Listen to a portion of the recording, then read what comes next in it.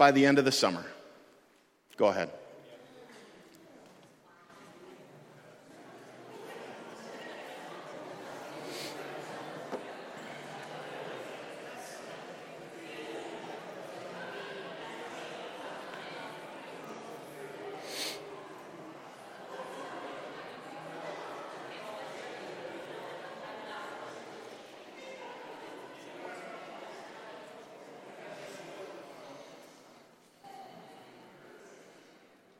All right.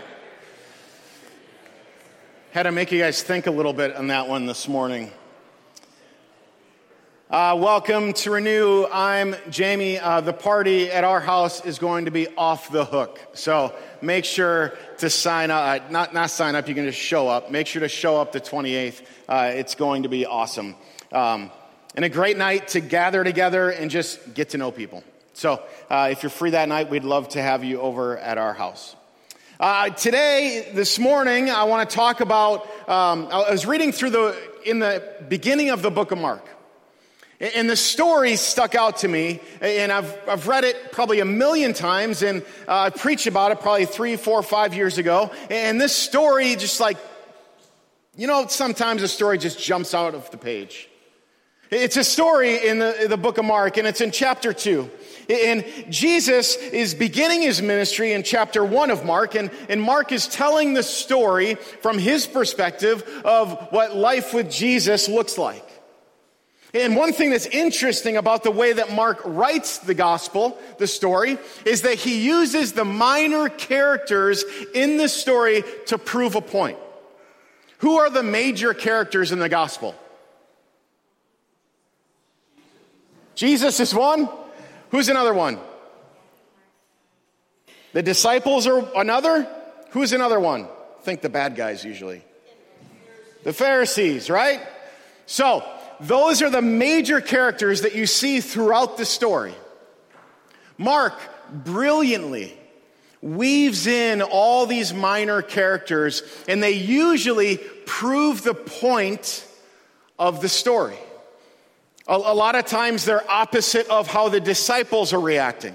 The disciples will be reacting this way, and then a minor character will come along and be the example of what a disciple is supposed to act like.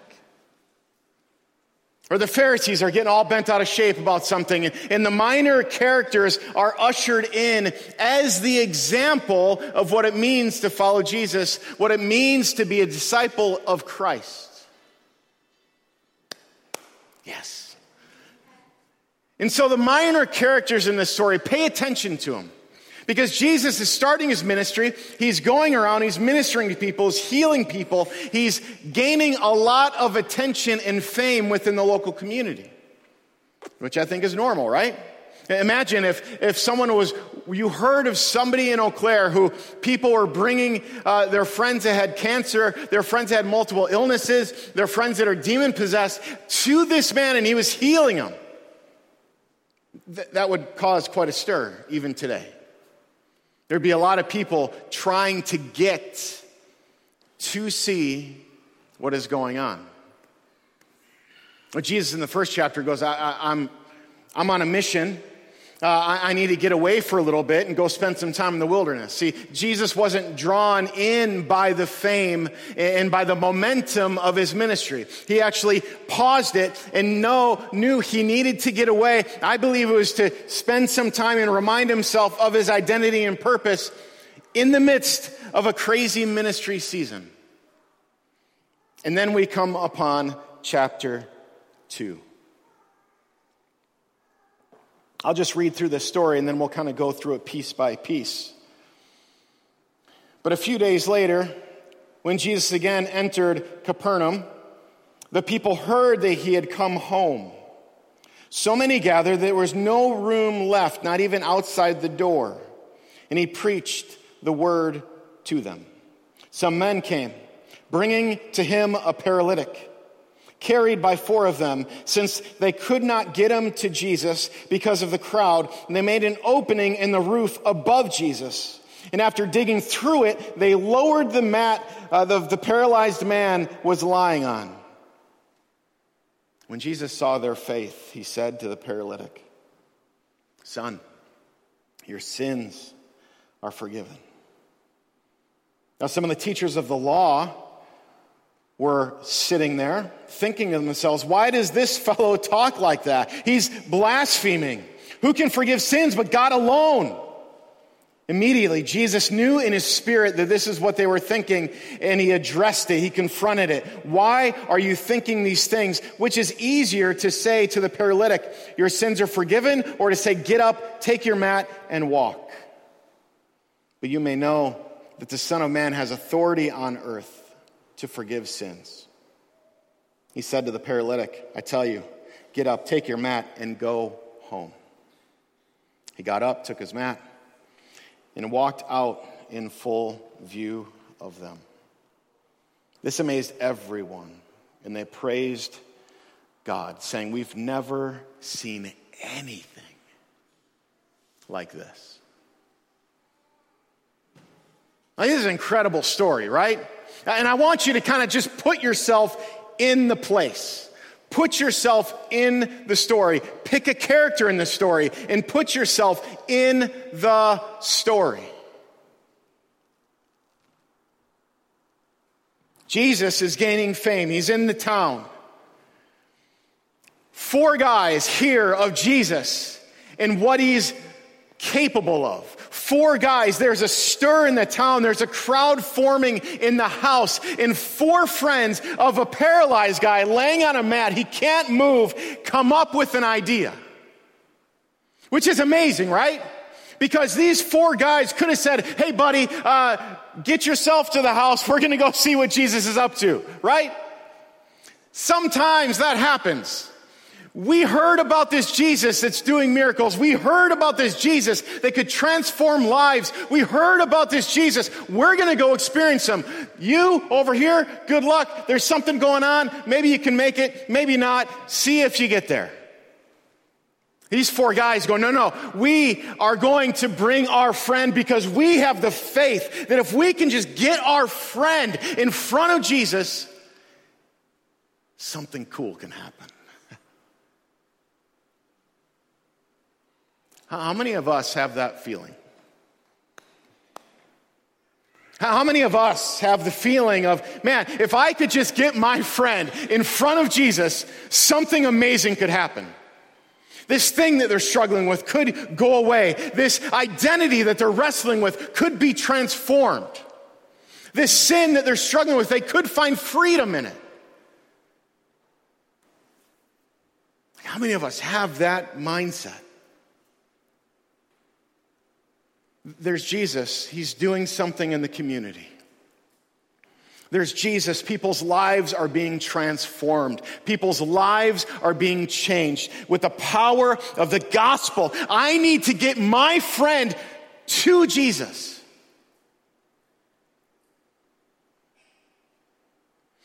Honestly, I was reading this story, and this is what stuck out to me first.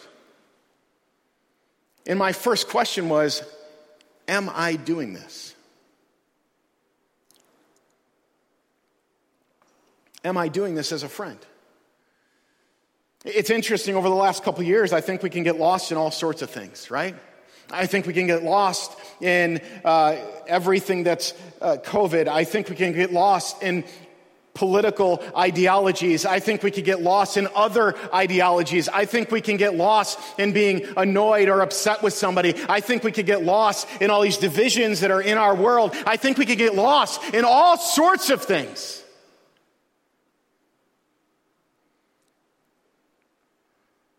And I was thinking about these verses in this story. And I couldn't help but feel just a little bit, maybe I've gotten lost in some of that stuff. And maybe as a culture, as a church, we're getting lost in some of that stuff. When really the true motivation, the true soul goal is get people to Jesus. Get people in front of Jesus. Notice, he's a paralytic. He's on a mat. Do you think it was easy to get him in front of Jesus? No. They didn't have cars. They didn't have motorized things. So literally, I don't know the distance they had to carry this man, but 4 of his friends went and found it worthy enough to go, we need to get you in front of Jesus. The paralytic guy said, okay, sure. I don't know if I fully believe it, but I'm game. It's important to know as you try to bring your friends to Jesus, you have to first get permission that they want to come to Jesus. First step. It's awfully hard to bring somebody to Jesus that doesn't want to come to Jesus, right?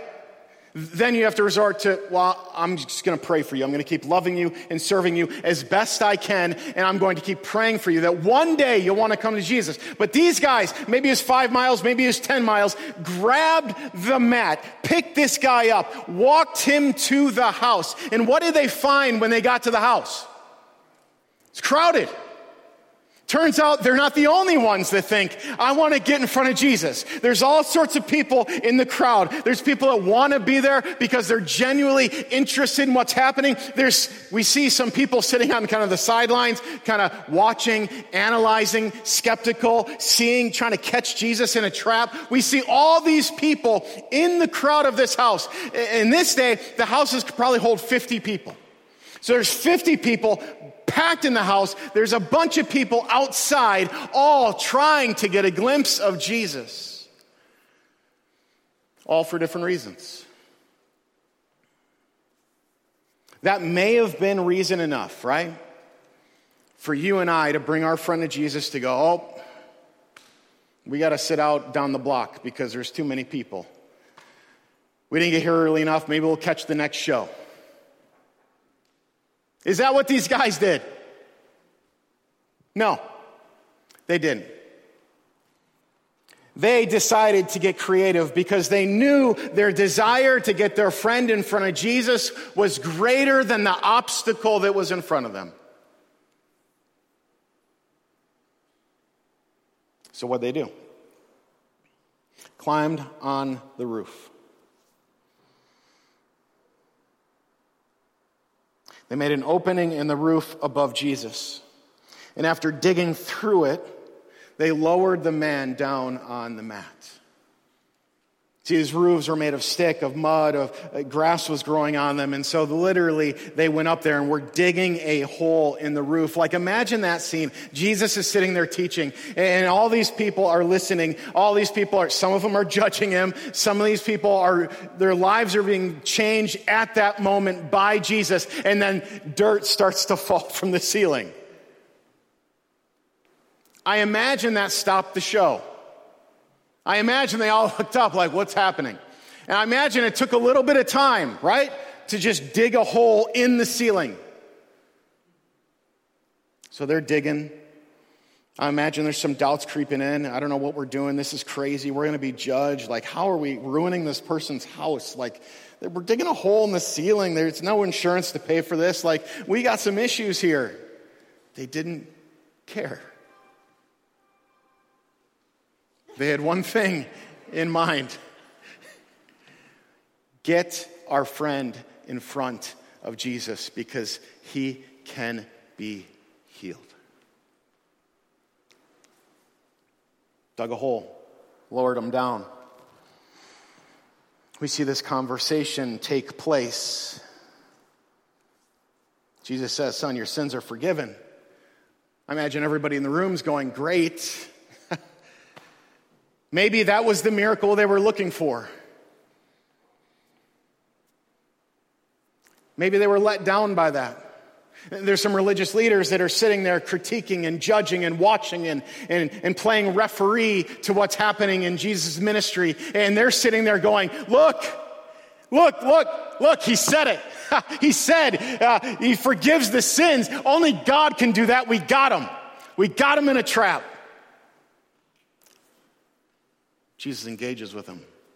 I know what you're thinking. I know your heart and your spirit in this moment.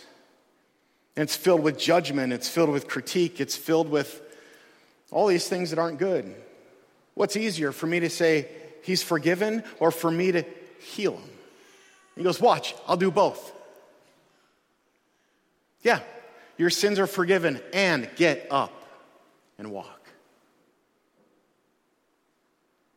How many of you have watched the TV show Chosen? The Chosen. It's an amazing show. You should watch it. If you haven't, go ahead. You will be blessed by it. There's an app you can download. You can watch it. It's great. This show walks through the Gospels, and it's done remarkably well. Like, I'm not a huge fan of, shall we say, produced Jesus stories in the past. They're a little cheesy, if we're honest. This is done amazingly well. And in this story, it shows this story. You can just look it up on the internet. Jesus heals a paralytic, the chosen, and you'll see this scene. But in this scene, like, the guy's healed. The guy gets up. And then the place erupts in cheering. Jesus gives the guy a hug. Like, I love the Chosen story because it humanizes what it must have been like to be there. We read it on the page, and it's something else. But just imagine being there, and you literally see this guy who can't move on a mat get up and walk. You're telling me there wasn't celebration? There wasn't praise that erupted? There wasn't awe and wonder that came among anybody who was standing in the place?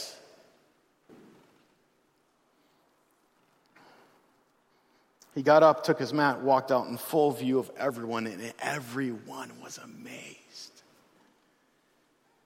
Did you just see that? Did you just see what Jesus did? That guy, no joke, laying on a mat, couldn't move, and he left the house on his feet.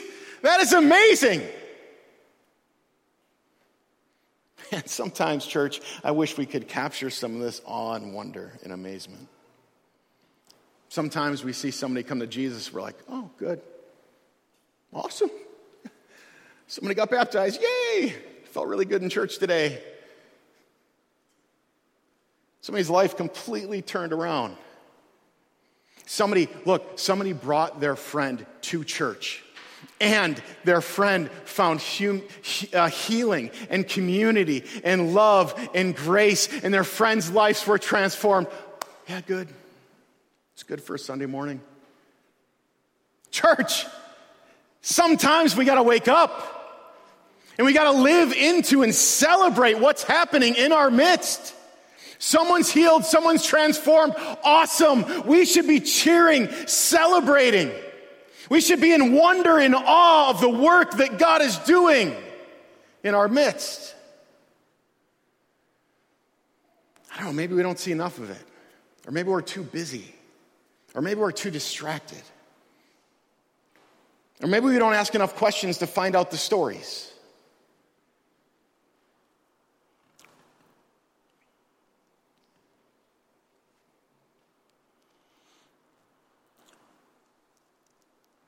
I find this story truly amazing because it's the essence of the gospel.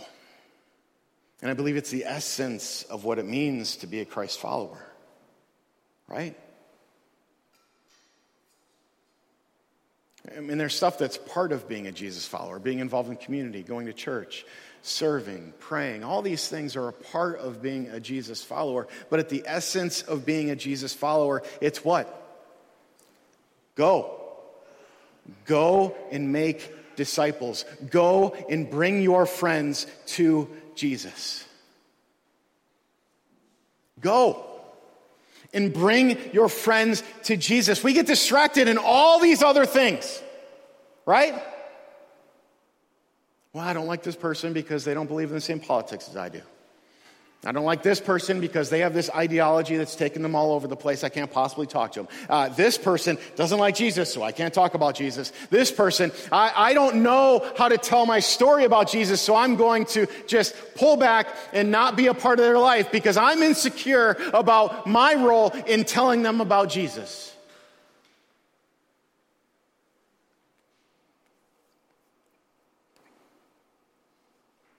What's our job? Our job is this: bring our friends to Jesus.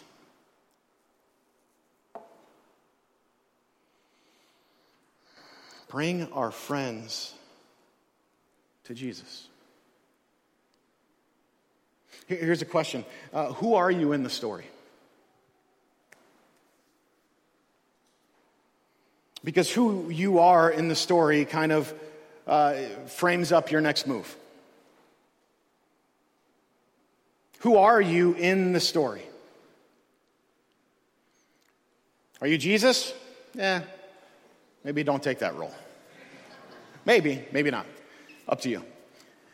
Are you the disciples and others in the crowd that are in wonder and amazement? Going, wow, look what Jesus just did. This is incredible. Like he's transforming lives. You can critique the church about a lot of things, but this is the main mission of the church. Get people in front of Jesus. Are you the religious teachers who are sitting on the side of the room going, well, the temperature in this room isn't quite right. The atmosphere isn't quite set up the way I'd like it to be. Jesus, your message a little off-putting. You really can't claim to do that because are you really the Son of Man? Like, are you the religious teacher in the room that's sitting there critiquing, standing on the side, observing?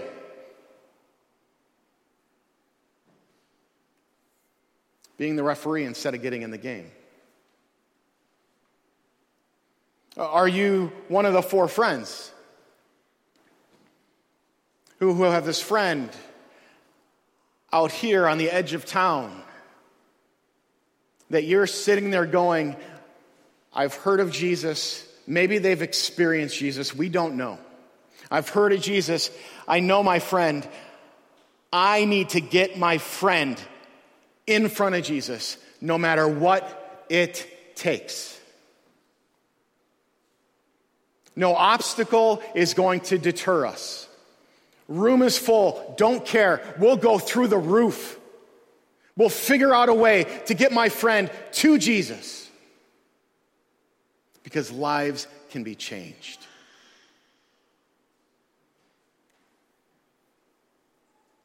Is that you?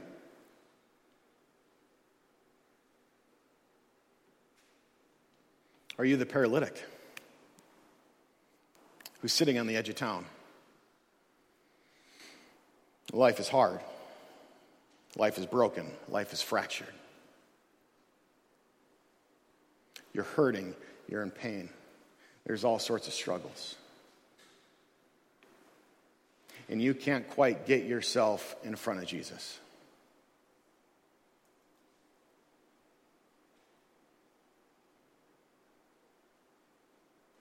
What I would say to you, speak up. Because I'm willing to bet there's somebody in this room, there's somebody that's watching online that will help carry you to Jesus. You don't have to do it alone. I fully realize there's times in life when we can't pick ourselves up and carry ourselves to the cross. Carry ourselves to get in front of Jesus. But that is what church is for. That is what community is for. That is what friends are for. When we can't carry ourselves to the cross, I need a friend to bring me to the cross.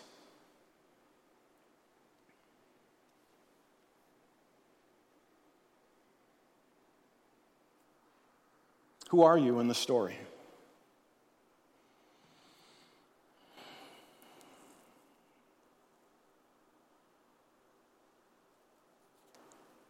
I think there's two things that have to happen. Is you have to believe that this is Jesus.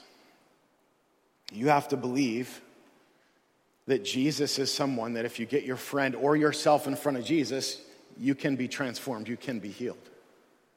You have to first believe that.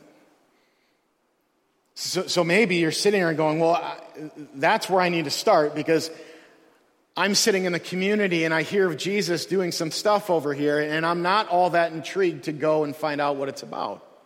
Or I don't really believe that he's doing what he says he's doing or what everybody else says he's doing. So maybe you need to start there where you're a little skeptical, you're doubting, your faith is fractured. Or maybe you don't have faith at all, you never have, and you're taking those first steps to try to find out who Jesus is. Maybe you need to start very simplistically. I need to come to Jesus to find out what he's all about. I need to spend time in the Word. I need to spend time praying. I need to get myself in around Christian community so I can figure out who this Jesus is and what he's capable of. Is he someone who's even capable of transforming my life, of freeing me, of changing my identity?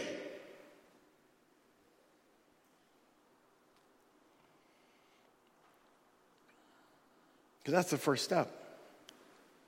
If you don't believe in Jesus, how's your friend going to believe in Jesus? It may be your spot where, like, I believe in Jesus. I believe miracles can happen. I believe healing. I believe in transformation. I've seen it with my own eyes. It's happened in my own life. Then be intentional about how you are living your life. Don't be sitting on the sidelines. Get in the game and be intentional about how you are living your life. Be intentional about the conversations you are having. Be intentional about the relationships that you are forming, that you are building. That coworker that nobody really likes, maybe it's your job to get to know them and like them and actually care about them. Or maybe it's your job just in your everyday friendships to bring up the question, hey, how's your faith? Like, what do you think about Jesus? It's remarkably easy to strike up spiritual conversations. And I find that most people are hungry for it.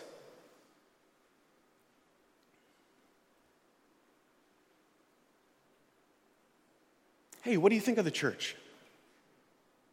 That one will always get a reaction. Hey, what do you think about Jesus? Hey, what are you struggling with most in your life? I know these are like deep dive questions, but people are a little tired of the superficial questions anyway, so you might as well go deep with them.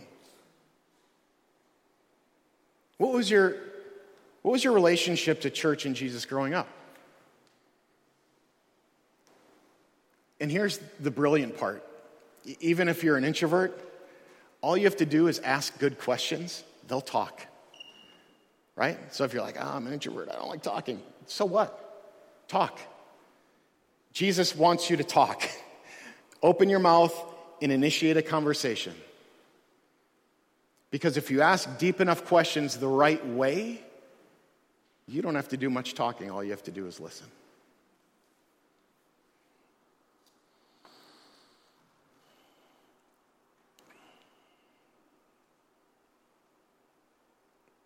Are you being intentional with your relationships?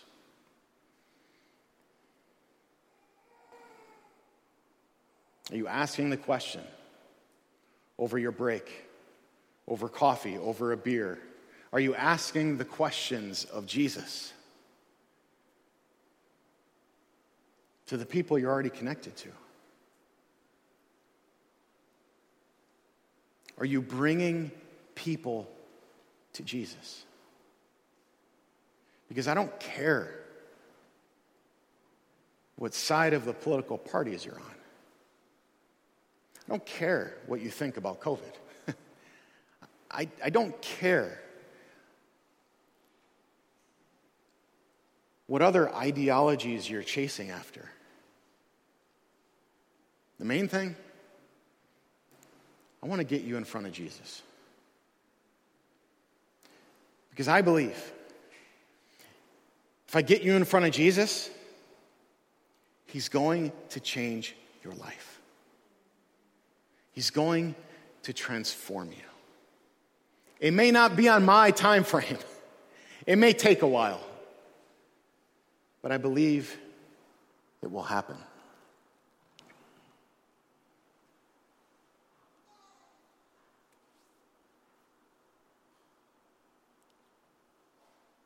So, I think your action step is determined by who you are in the story.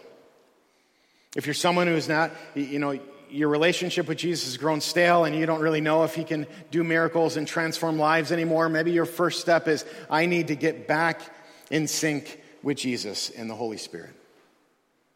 Maybe you're sitting on the outside and you have all sorts of friends. You're sitting in the house enjoying the message by Jesus, and you're texting your friends and you're taking Instagram photos and like, church was amazing today. And you're posting all these photos of your coffee and oatmeal and your Bible and your colored markers all there to show the world that you're spending time with Jesus and you're doing these great devotionals. And maybe, just maybe you need to turn around and see who's behind you that you need to go bring to Jesus so they can experience it too.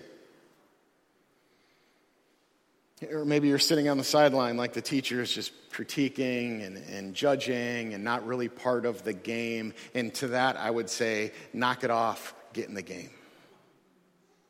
Is that blunt enough? Yes.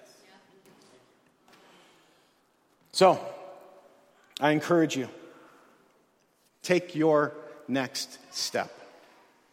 And if you're a paralytic and you're watching today or online and you're sitting here going, I'm broken, I'm hurt, I have all these things I'm struggling with and I can't get myself in front of Jesus, talk to someone in the room, text a friend, send me an email.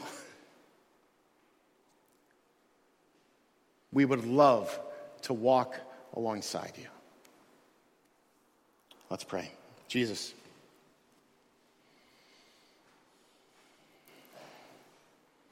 Jesus, I pray that your word would infiltrate our hearts and our minds. Jesus, even these stories that we've read maybe dozens of times, Jesus, I pray that these stories come alive in our minds, in our hearts, and they motivate us, Jesus. Like we see what has happened in the past. And Jesus, I pray that you would bring a fire within us, that can happen now. That Jesus, our role as we follow you is to bring others to you.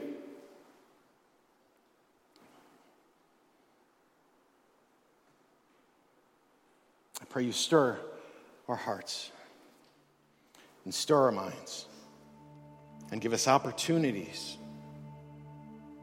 to go and get the paralyzed and get them in front of you, regardless of the obstacle.